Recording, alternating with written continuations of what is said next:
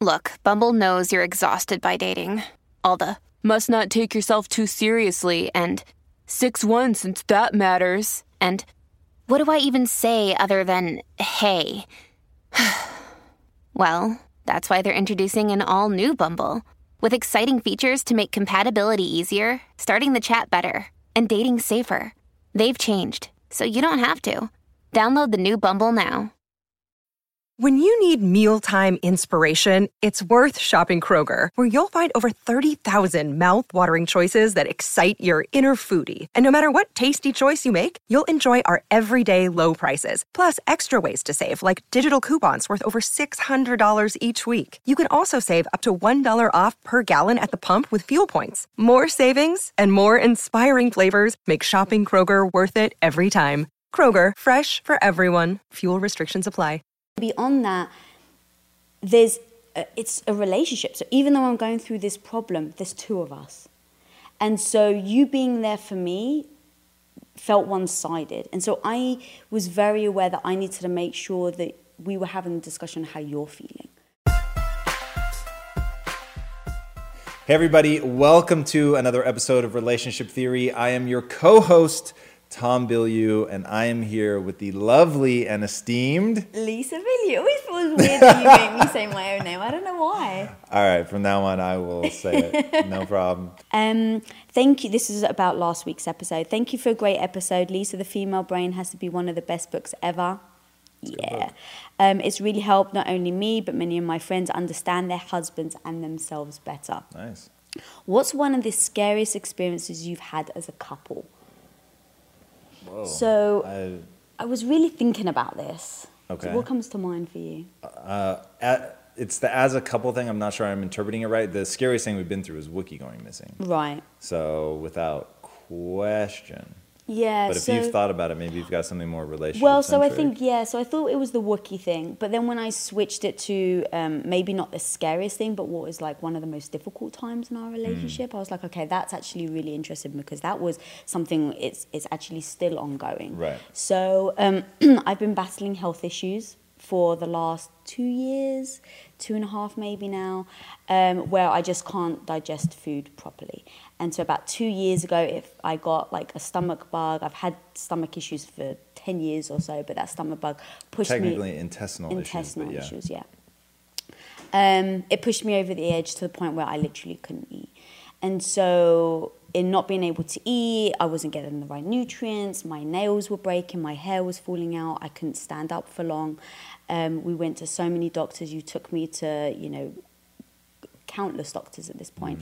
And I just couldn't eat out. And that was really tough because you were, you were running a company. Quest was as big as it had ever been. And I needed you to be there for me with doctor's appointments, but I also understood that you had this business to run. And so you couldn't give your life over to that, just every day having to deal with my stomach. But it was it was such a daily thing for me, right? Like every morning I'd wake up, stomach cramps. Every time I would eat, stomach cramps. And it affected everything. It affected my moods. So when you were home, I wasn't probably very nice to be around because my hormones were just out of whack. And you were so understanding. You never put pressure on me.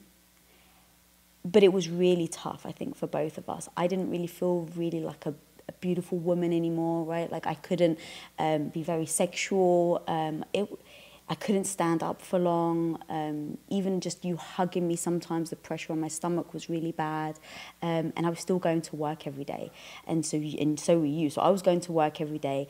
You were being my boss, as, we had established was the right move.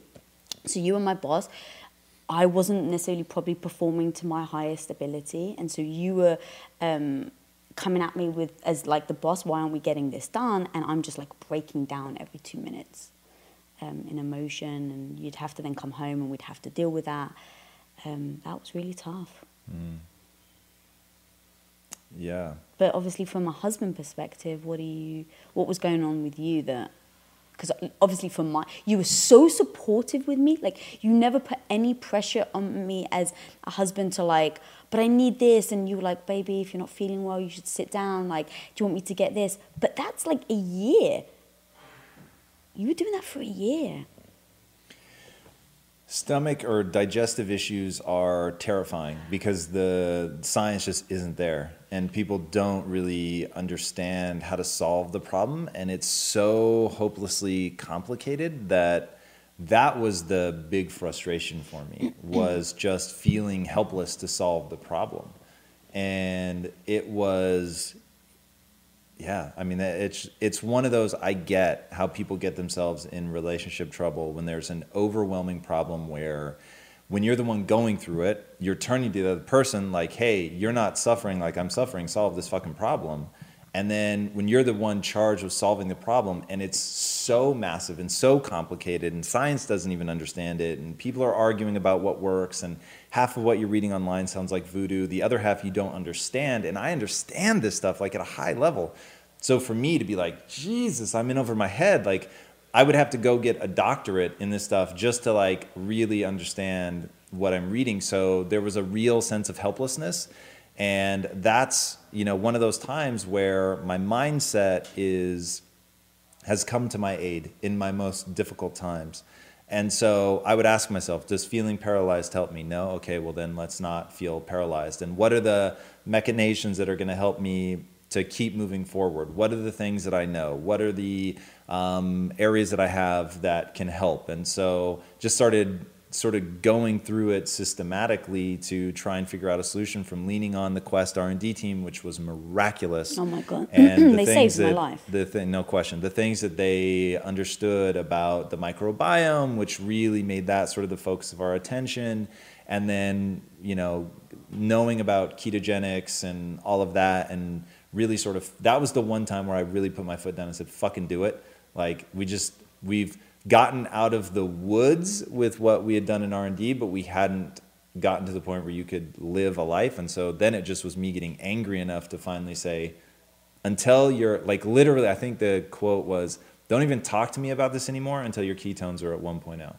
And like, I just need to see if that works or not. And that was sort of the next step. But even now, like, 2 and change years later, it's like, I still don't feel like I've solved the problem. And I still feel like, I think about this a lot. Just this morning, I was looking at that company Viome, which is a former guest in the show and a dear friend, Naveen Jain, who started this company called Viome. What they're doing is interesting. This is going to rapidly turn into a commercial, but it's, I'm interested. I don't know if it's going to be the right answer, but the way that they're sequencing not only do they sequence the DNA, they sequence the RNA of the microbiome.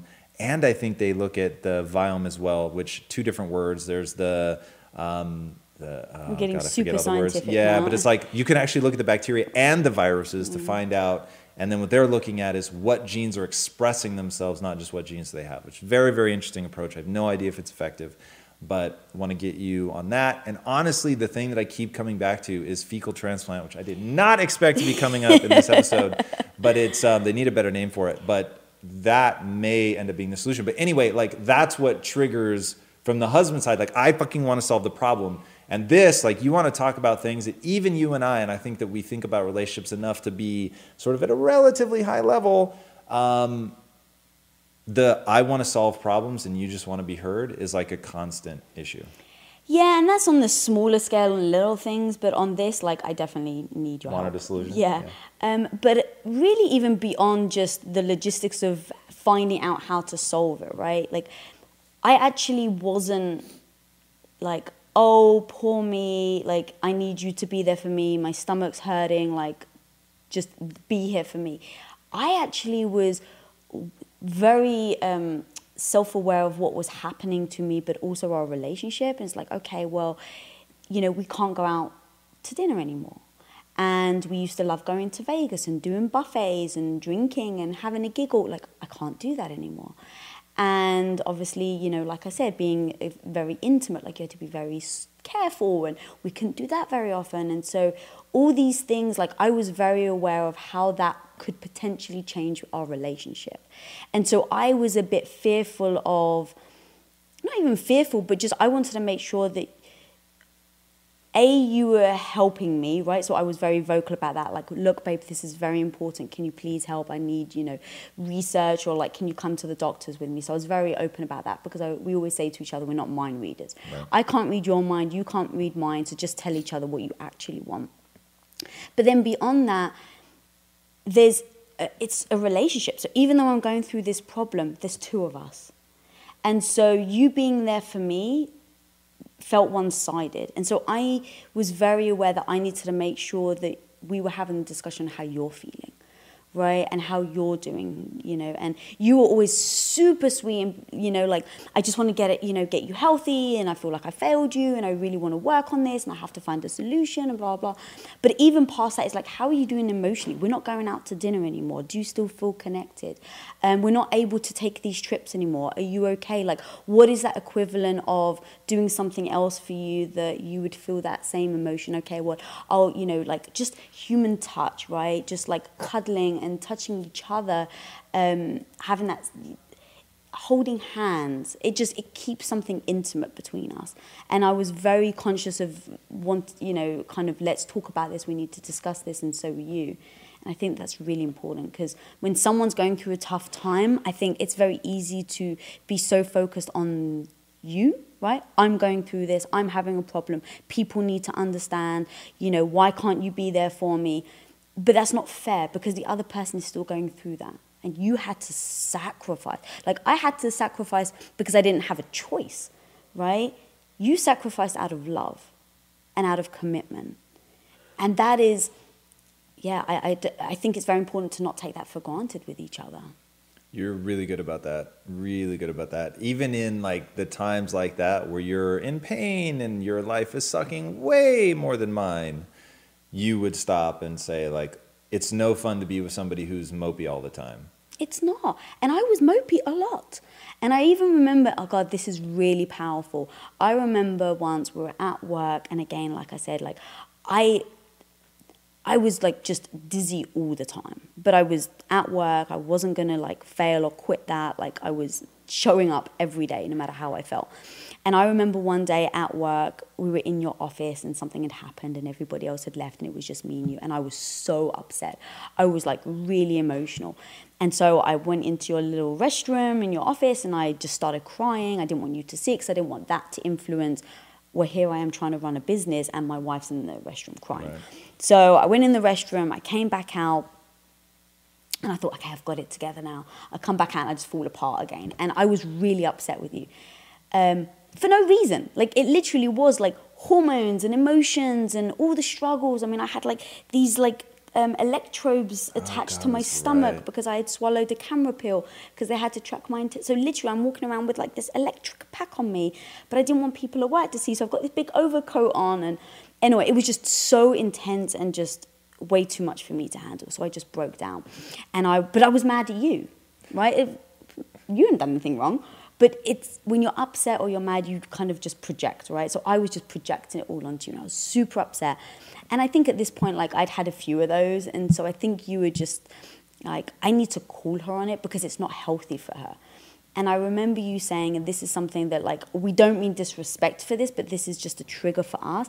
It's like an anorexic, right? An anorexic can't tell when they've got too skinny. So they can't trust what they're seeing. They can't trust their own mind. And so you basically said, baby, I love you, but you're like an anorexic. You can't see that you're acting so outrageously emotional right now. You need to trust me. Like an anorexic, you can't see it. So you know, as your husband, you need to trust me when I say you're acting irrational. And that's okay. Like, if you need time, if you need to go home, if you need, like, what is it that you need to get better? But let's not pretend that it's not your hormones or anything else. And so, like, in that moment, I was like, I so feel it that I want, like, I want to fight back. But it's like, yeah, you know what? I trust him.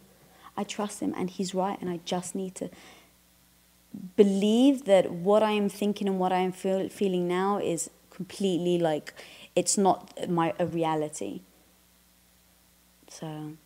Truth. But yeah. Can't always trust your emotions. Yeah. You can't trust your emotions. But having somebody who you can trust to call you on it and know that they're not just doing it to like, it's not my fault, it's your emotions. Yeah, and let me tell you, this is some advanced class shit right now. Like, if you try that one as a novice, you're going to get eaten alive. So be careful with that one.